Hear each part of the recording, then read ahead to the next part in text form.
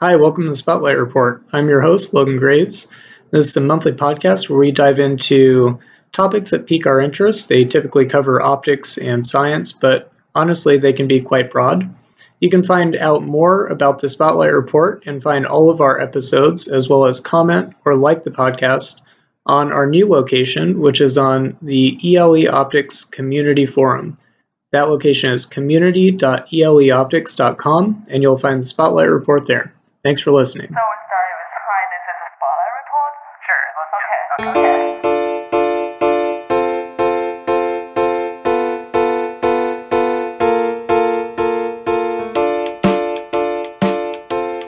okay. So this week, my guest on the Spotlight Report is Dr. Heejoo Choi, who recently won the Kevin P. Thompson Optical Design Innovator Award. He won this award for an innovative UV cross-dispersion space telescope and also the engineering of a laser truss metrology system at the Large Binocular Telescope. So, Heejoo, thanks so much for taking the time to talk. I know you're very busy. So can you, before we jump into things, can you just tell people kind of what your position is and what you're working on? Because I saw you're not only a professor, but you also work at an observatory. So Yeah, by the way, it was so nice to meet you. So I'm Heejoo, working at the College of the Optical Science, and I'm also working at the Large Binocular Telescope as an optical engineer. So my work at the Sports Institute is the most likely optical engineering, but it includes optical design or system simulation, and also I have to do the hands-on stuff, such like the installation or testing on site as well. So it's really exciting job position. So I highly recommend if you pursuing some optical engineering, you should do the two things: the simulation and the hands-on the job. easier said than done. I think even just to have the desire to work in both areas. Frankly, I've found a lot of people like to work in strictly simulation or design or strictly hands-on. So it's fun you get to work on both.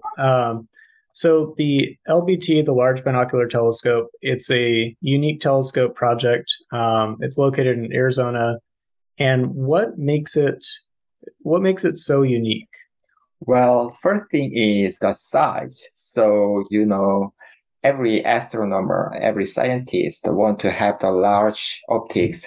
There are two reasons. One is that they can gather many photon, means you can see really, really faint star.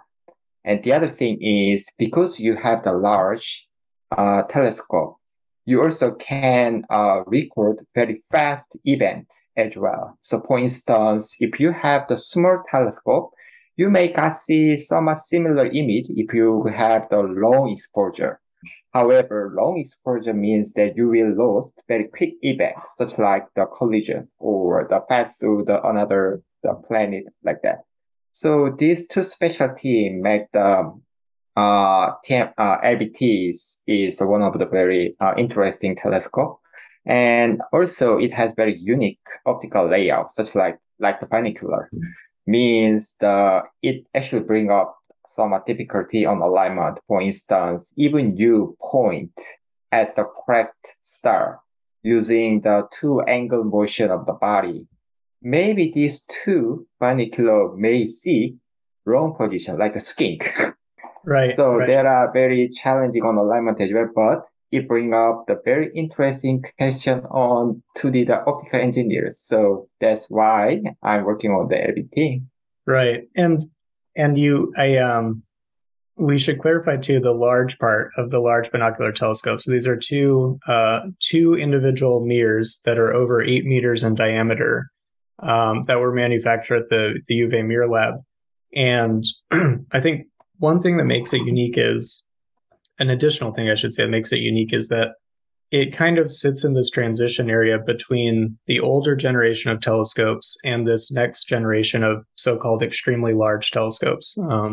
Not so-called, they are extremely large, but One of them in particular, the Giant Magellan Telescope, is going to use a similar approach, right? Where it has several of these 8+ meter sub aperture mirrors that have to be arrayed into the overall mirror surface. Mm-hmm. And I think that that kind of aligns nicely with what you're saying about the large binocular telescope. Trying to align one mirror is hard enough. Trying to align two mirrors is really hard, especially when they're so large and they have this large thermal mass, they have large gravitational effects and things like that. So, without further ado, you helped out on this laser truss metrology system, and can you tell us kind of what was the driving motivation? I mean, mirrors are aligned before this, right? So why did you guys need a new metrology system? Yeah. So actually, especially the part I'm working on the LBT is the collimation and pointing.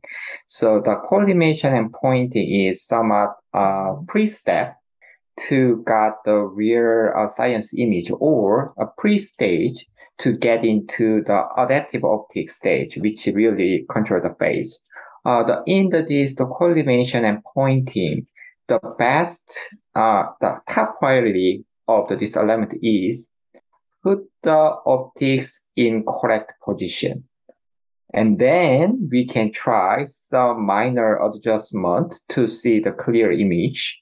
However, once we done with these two steps, put the correct position and then find image, we may still see some misalignment due to the thermal deformation of the hub or gravitational sag of this entire structure because the telescope is really heavy. Mm-hmm.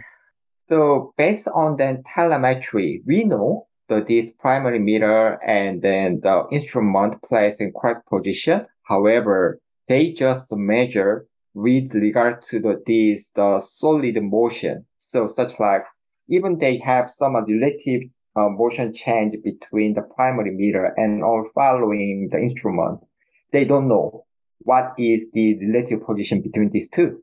So the laser truss measure optics and instrument directly to determine the relative position.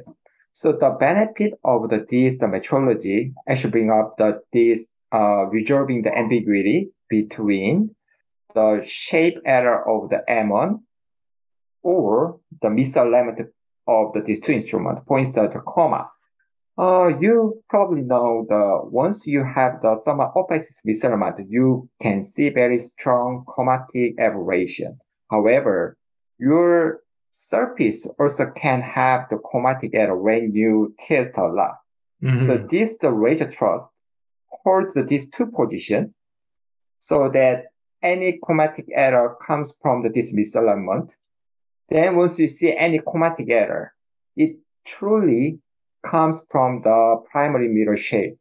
So it removes part of this metrology system is removing the ambiguity between is it in the surface or is it in the misalignment? Yes. And also there are many ambiguities, such like for instance, if you have some misalignment of the M1 with regard to the ROC of this M1, maybe on-axis image is good. However, off-axis image is the worst. Right, right. However, you can actually mimic exactly the situation with a somewhat combination of the misalignment as well. Laser truss, by keeping the relative position strictly, actually it resolve all these ambiguity. So that Mm-hmm. is benefit. And also, while we are taking science image, actually we cannot evaluate misalignment by take a look the image. So for instance, the prime focus camera on LBT, they have very special functionality to measure misalignment. They call it FPR, focal plane image analysis. They take the inner focal image and then see the really, really tiny pupil image, basically the donut images. So because the LBT is too large, we still can see really bright donut image even we have the misalignment. Right. Anyway, so from this donut, based on the intensity distribution along this donut, or the size change or elongation, we can extract out what kind of aberration is there, what kind of misalignment is there. Means this camera just used for the FPR, not a science. And then usually FPR take the 15 minutes or sometimes 20 minutes. So actually it harm on the science time. However, the TMS, once it keep the position, it can hold the collimation quality even you take the 1 hour exposure. So 1 hour exposure sounds like, yeah, you can just open the sensor. However, during the 1 hour, you have the following stuff. Mm-hmm. It change gravitation. It can be changes the relative position between your mirror and instrument. However, TMS give the feed to keep the depth position each other. Constant through the whole thing. Yep. So I mean, that's it. To me, it sounds like that's fundamentally enabling different scientific gathering. It's improving the capabilities of the system that was already built. Yep. And also, yes, the capability to hold the relative position give us the many information, such like the one of the very interesting is when you take a look the very low angle star, we continuously see somewhat very spacious the aberration. Mm-hmm. So this TMS time, if we people we don't have the people we have this TMS system, we can just guessing maybe gravitation or some misalignment between M1 and follow instrument. But even TMS holds this position, it still give this very fun elongation start.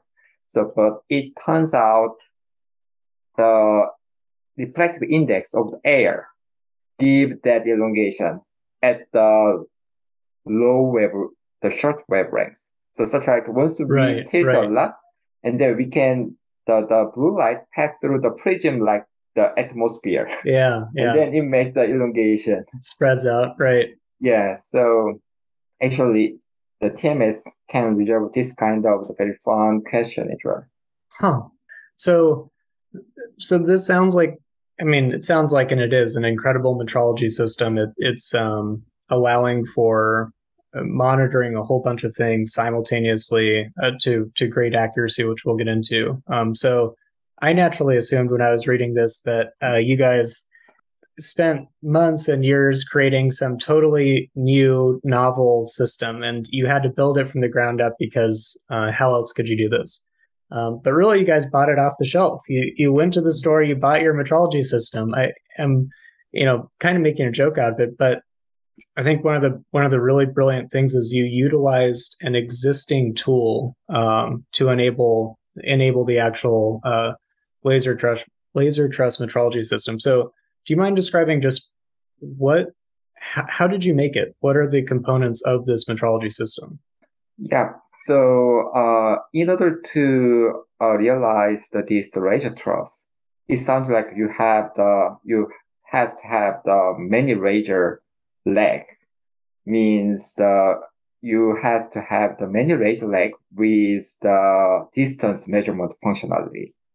So the TMS system actually learned by the Etalon, so that is manufacturer name.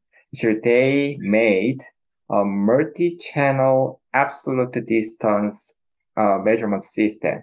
So for instance, it has the 28 channel, and this 28 channel fiber routes to the primary meter, and then at the edge of the primary meter, we install collimator, which create the laser truss. And then on prime focus camera, they has the retroreflector. And then we measure distance between collimator to the retroreflector.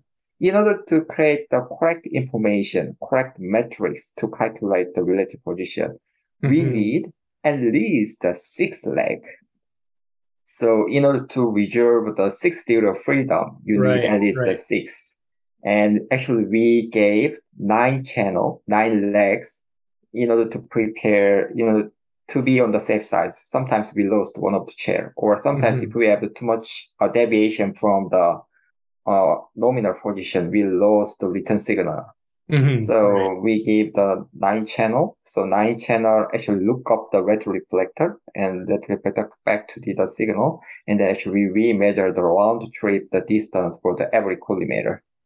And that and having those, like you said, I mean, having the minimum of 6 points, but having the 9 channel return lets you know the solid body, kind of the position of the solid body in 3D space, right?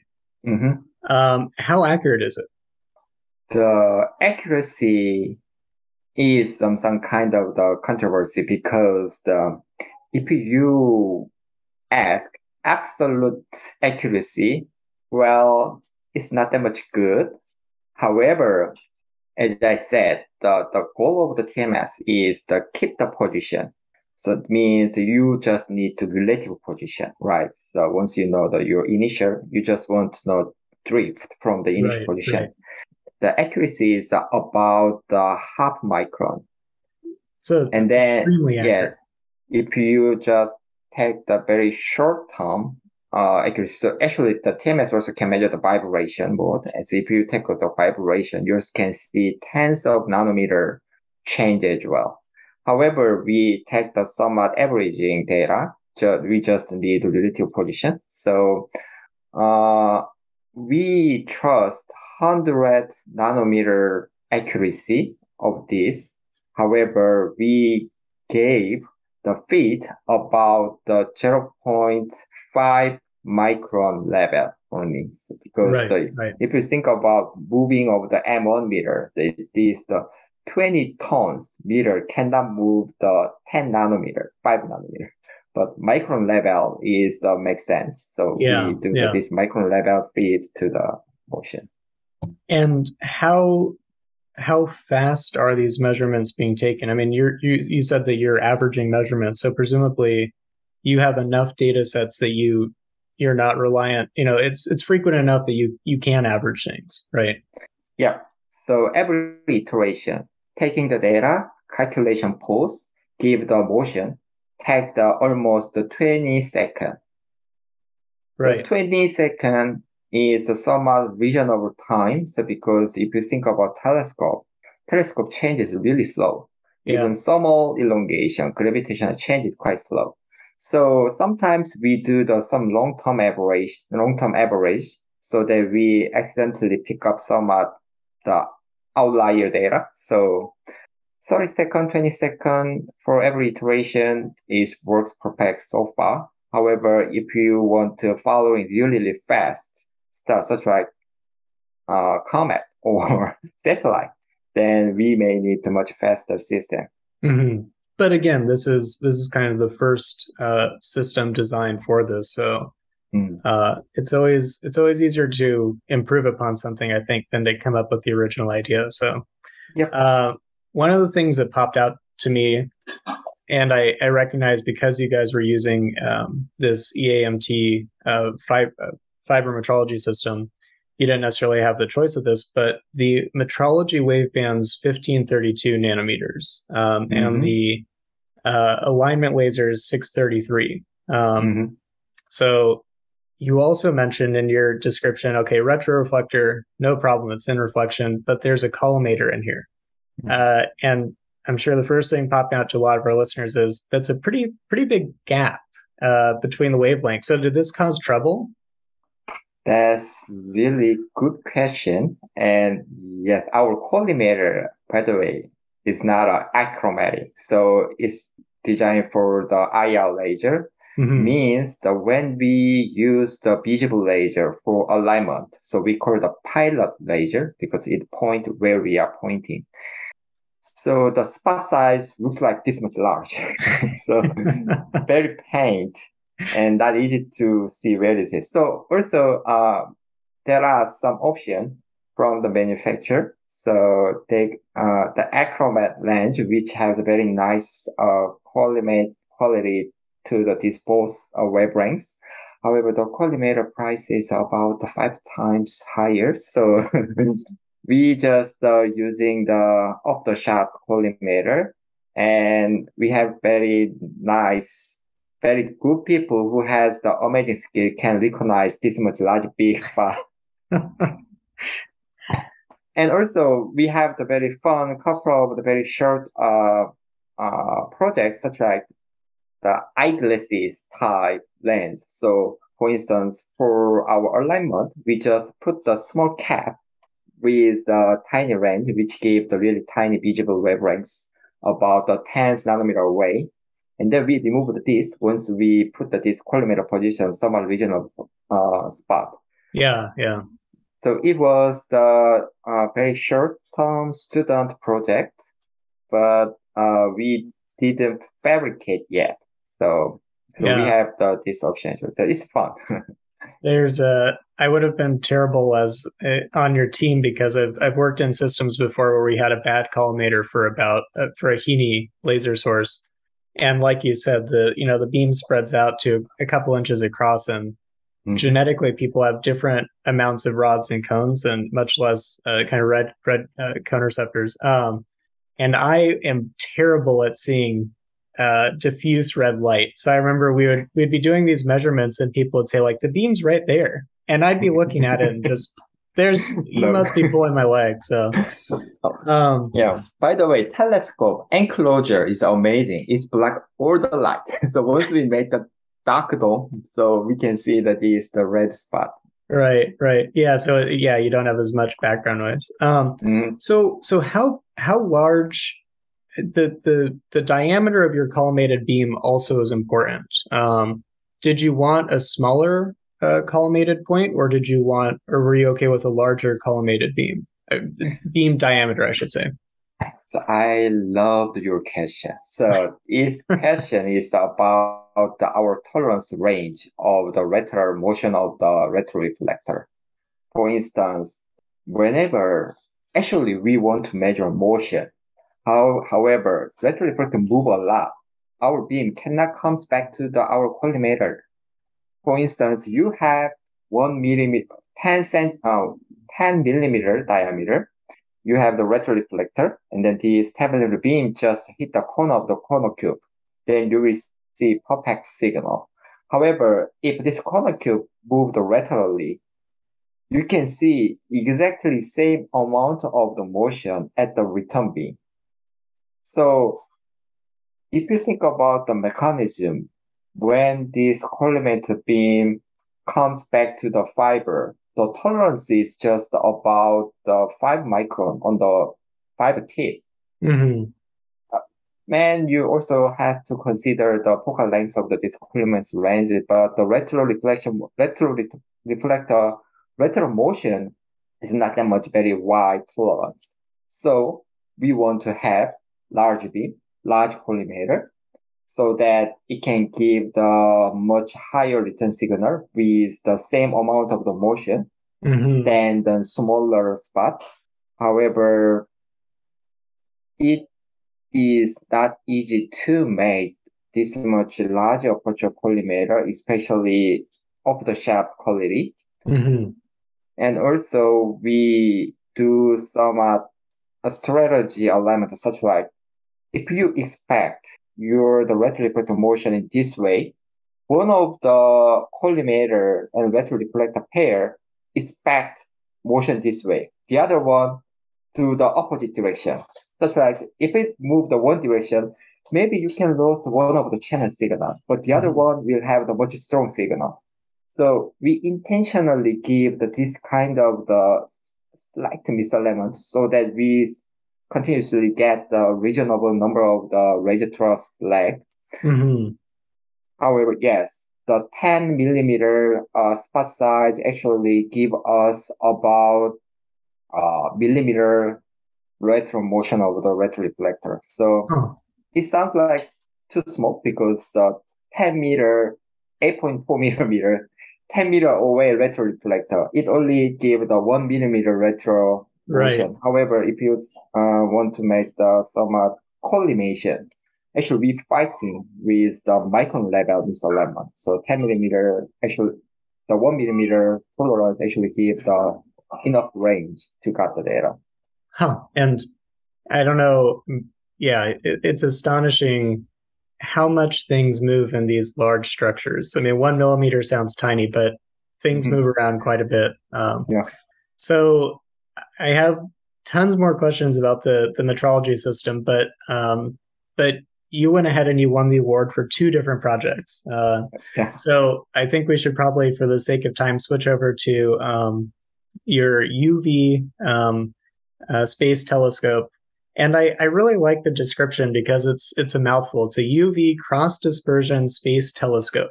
Um, Mhm. what's the name of this so that we don't have to say that whole description every time?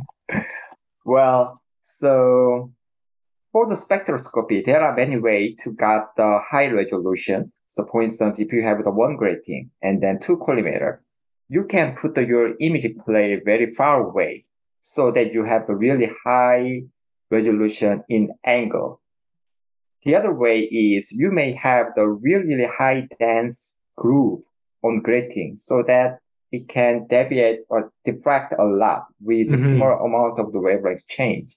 However, these two actually not available in the space project. So this is why I put these two names, the cross dispersion and UV in the title, because it's really hard to realize, especially in space Right. optics. And and um, and I'm not criticizing the name of your title. Sorry, I don't want to make it sound that way, but it's just that I really like the name of the telescope a lot. So the telescope's named Hyperion, right? Yeah. Which to me as a sci-fi nerd is just a fun name. And besides the fact that it that I kind of what you'd incorporated hadn't been done, and in fact in your paper about this, there's a great table that you have discussing two prior UV systems and how they compare to Hyperion, which we'll include that image. Mhm. Um, but kind of before we even get into that, the fundamental question is why do we need Hyperion? We have Well, other UV telescopes, so why this, right? yeah, first thing is, people never has this much high resolution spectroscopy yet, especially at these the short wavelengths. So there are among lots of information in spectrum. However, because of this difficulty, because it's too faint, or every is the very uh, representative, the spectrum placed each other too close to each other. So because of this difficulty, people always want to have the high resolution spectroscopy at these wavelengths. And also, um, when people bring up the very short wavelength system, they always worry about the throughput because it's not easy to give you high throughput due to the low reflectance at the wavelengths. Mm-hmm. So when we designed this system, actually we consider we has to have high resolution plus high throughput by using very special optical layout. So I want to say this one. So these days, the many space projects trying to focus on the very specific target. So if people trying to put every functionality, the price is really high, and the telescope has to consider many situations: Mm-hmm. imaging, spectroscopy, wide field, and everything. Surface, very nice surface regularity and so on. However, if we just focus on just the spectroscopy, then all consideration just on the same line, and then we really get the successful performance. So that's why Hyperion is so special than that other one. So other one also do the great job.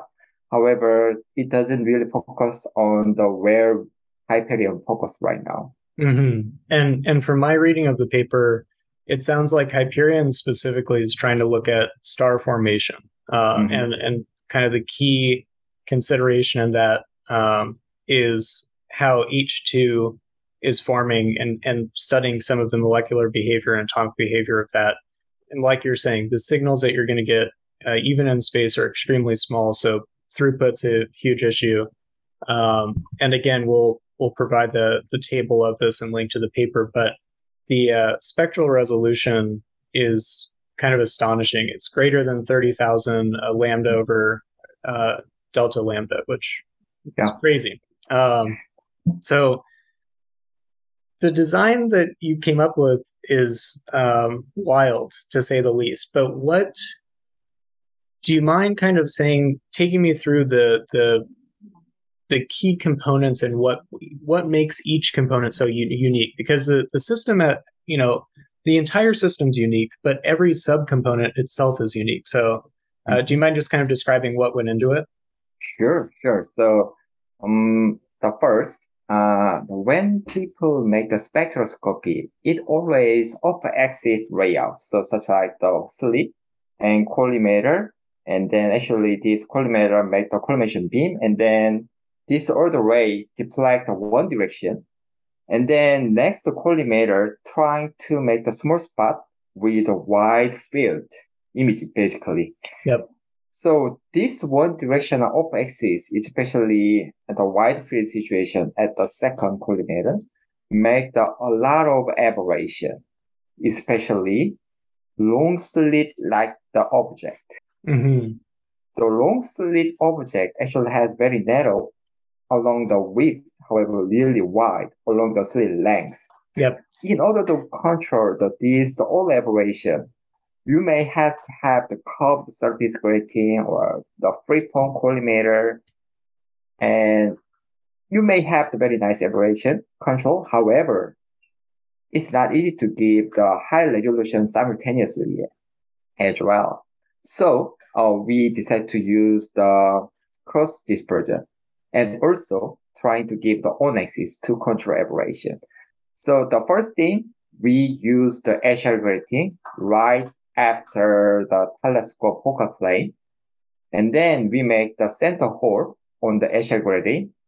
And then all the way pass through this axial grating and then hit the collimator, still on axis. And this collimator beam hit the axial, still on axis.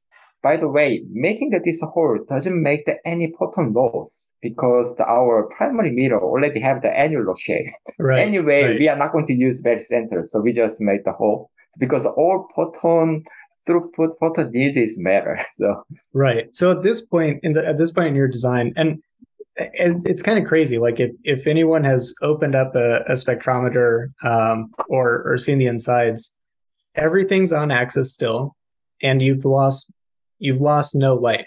Outside of like reflection losses or whatever, you're not giving up anything just yet. So it goes through, passes through the central hole, hits the collimator, hits the Eschel grating.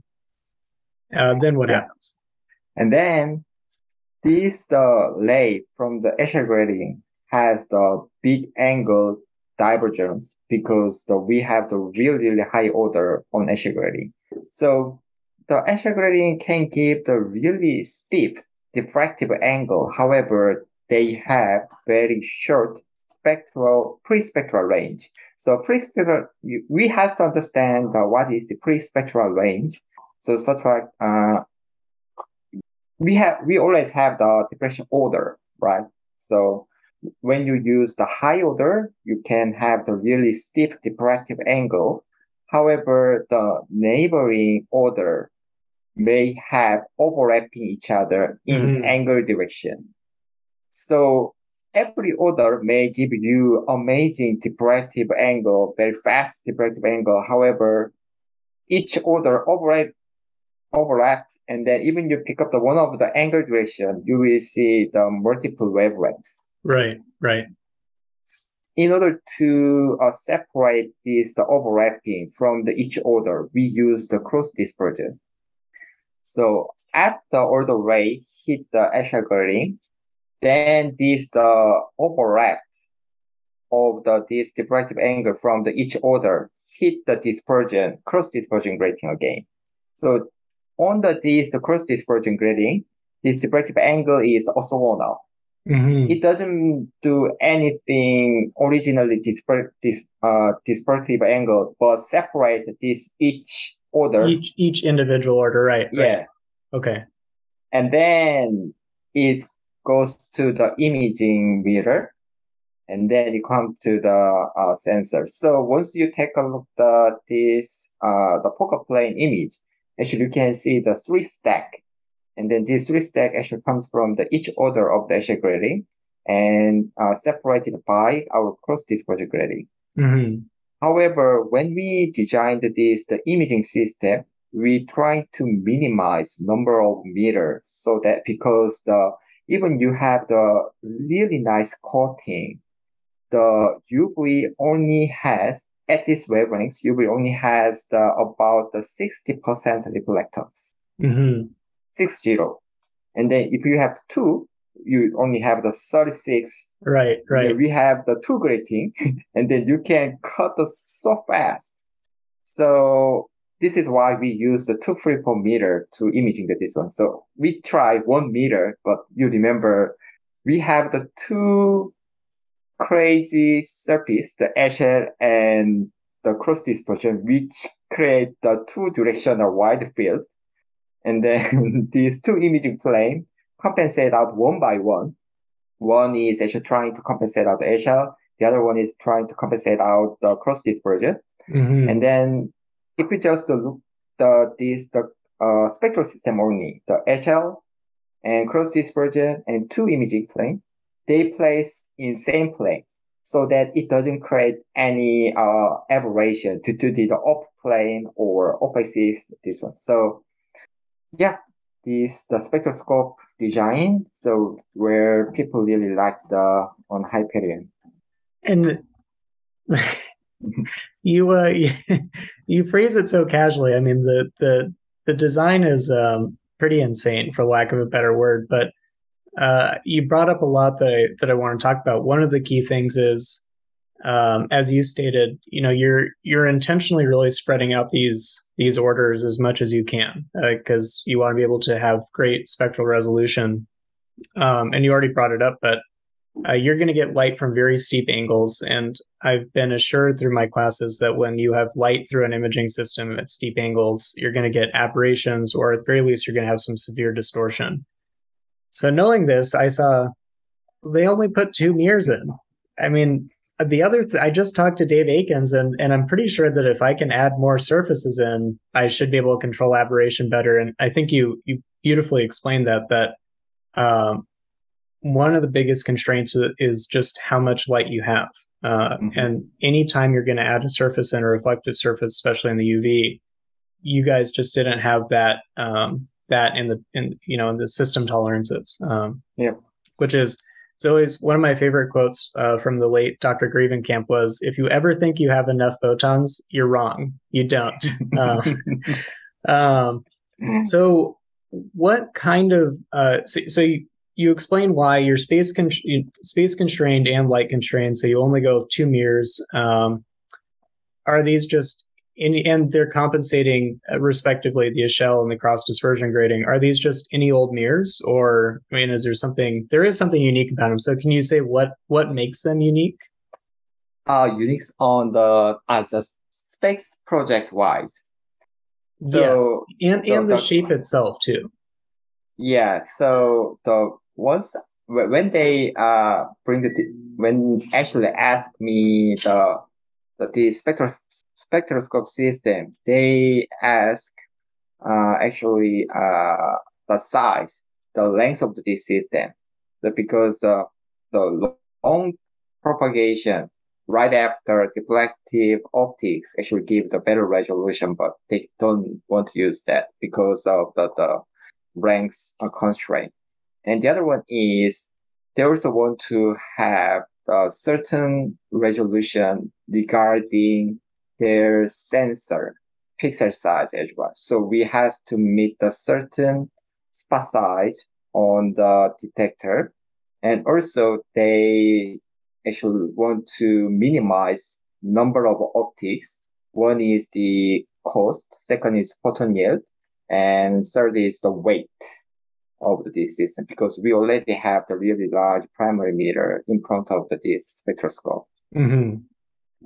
And then, so yeah, that is the all request from the science team.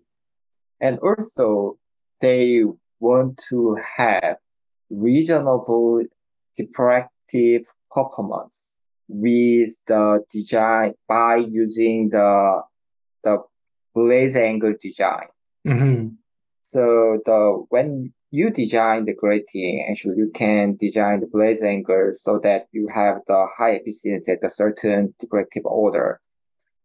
But it cannot exceed the available facility resolution. So it's like even we designed all this within the 1 picometer resolution, people never make this one. So we have to consider the affordable the technique as well. Hmm. And and then yeah, so it it doesn't include in this paper. However, we also has to consider the difficulty of the alignment and install and testing process as well. So we should provide some reasonable step which can confirm every step is correct. But we kind of the hesitating to explain a lot at this point because the two cross dispersion and two freeform meter will give us significantly difficult step to confirm that this alignment. But one good thing is they never ask diffract limit performance. Okay. So if we have the reasonable slit image, basically the spectroscope is always re-imaging your slit Right. without Right. too much broadening on Yep. spectral direction. So actually they are pleased with the reasonable slit image. They said good So enough. yeah, that's enough. That's enough. So even we have, so as an optical engineer, if you see that this spot is so ugly, so Yeah. the Yeah. spot is elongates the one direction and then the random shape, but if you see the entire slit image, it looks good. So then So you don't worry about it. Yeah. how did you how did you analyze whether or not the design was good enough? You know, before you go and build this entire thing, there's a lot to consider. Like you're saying, are the optics are the optics shaped appropriately so that your image of the slit is going to not be too aberrated? Mm-hmm. You know, is the diffraction grading chosen appropriately? So just starting with the optics, how is that analysis done? There is two way. And then we also meet this two-way as well. So one is the geometrical analyze. So it's like we shoot the ray which just fill our slit Hmm. and then see the image on the detector. And then we shoot the exactly same ray, but wavelength difference is about 30,000 spectral resolution. It's about 0.005 picometer. Hmm. And then these 5 picometer difference wavelengths make the another slit image on the detector. And if these two slit image doesn't make the too much overlap each other, then we confirm the performance in geometrically. Hmm. The other one is actually we do the physical wave propagation to consider diffractive optics performance. So the diffractive optics has the difference the efficiency at angle, at wavelengths, at order. And when we do this analyze in Gmax or Code 5, it just takes the single order. However, once we propagate this order ray in physical wave propagation, we can see all spectrum overlapping on the detector plane, all order, all spectrum simultaneously. And then if you pick up the one pixel of the detector, and then if only include one field image, one spectral image, one spectral information, then we confirm, oh, it works correctly. However, if you pick up the one pixel and then it include many spectral information or many field information, then it definitely means that they are overlapping each other, Yeah, right? too much. So Right. yeah, that is the other way. But the second one is, how can I say, much more significant work. You may need to non-sequential ray trace, and then also has to have the very detailed design of the grating so that you Mhm. consider efficiency of the diffraction in wavelengths and diffractive angle and order. So Hmm. it's not easy, yeah. So it's But it we doesn't talk about the straight light yet. So because the I was about to ask, you're already trying to not throw out light because you're so light starved in the UV. But there's other wavelengths out there and there's other light. So how mhm. much of a nightmare was stray light? um that will be crazy. So because um the grating surface itself creates a lot of the straight light. So because Mhm. the old edge cannot have the super clear edge. It always Yeah, have some it's not defect. perfect. And Right, yeah, right.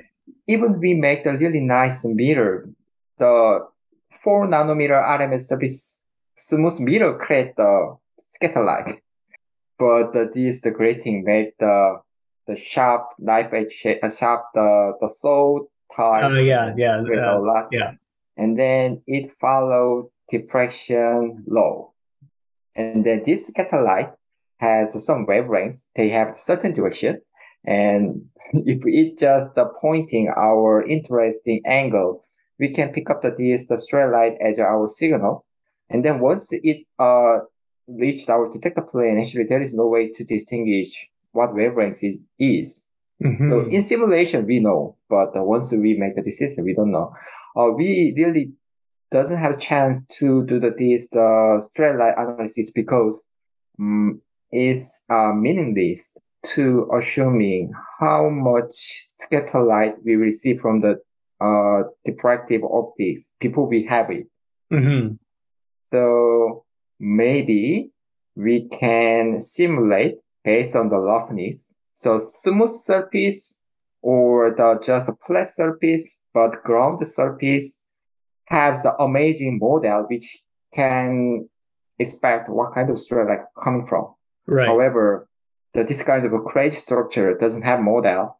So we actually have to do the BRDF test in order Oh, to wow. check, yeah, in order to see what diffractive behavior is there. However, one good thing is we don't have to do the BRDF test in these wavelengths. Huh. We just can do the visual wavelengths, and there are very nice the model which can convert visual wavelengths behavior into the The UV. UV. Okay. Yeah. Huh. Well, again, I have kind of endless more questions I'd like to ask, but I know you've got to get going at 11.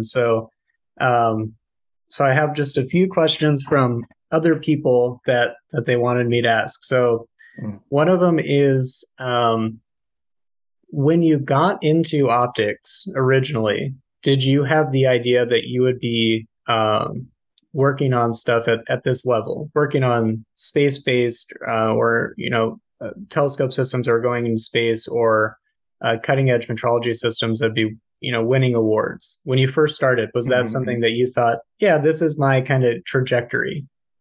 Well, uh, it is worth to audit that. Actually, I'm very, how can I say, I'm really lucky. So, because my PhD is the physics. Actually, I studied nonlinear optics. And at that time, my goal was the finding new laser material. For that, So perfectly aligned with this, right? but I can say at that time I loved my calculation and I loved that study.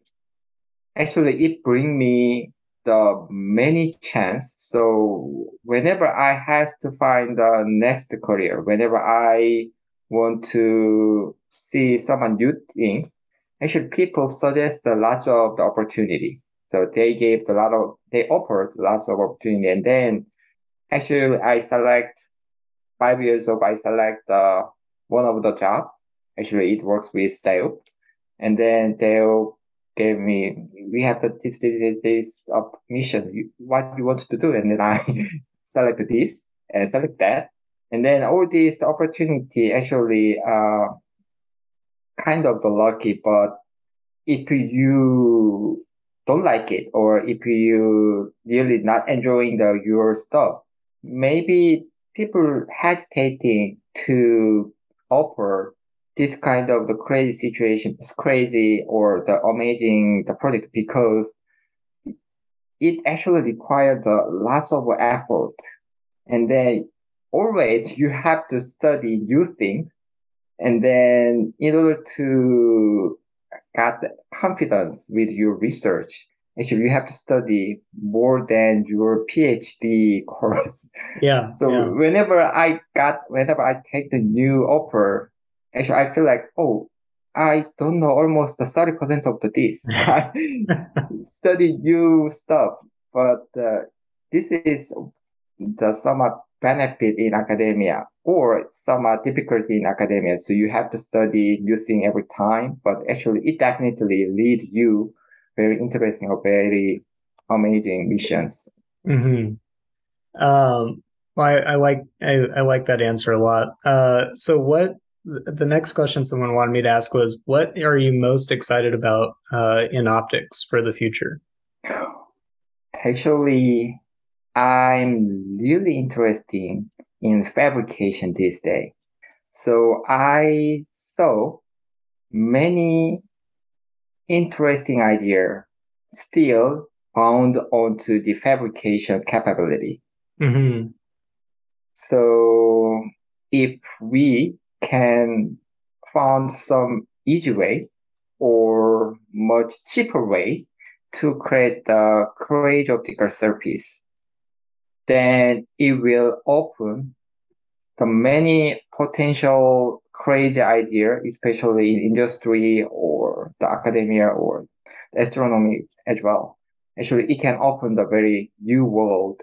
However, if you think at least 5 meter class meter, it's not easy to make OAP as well.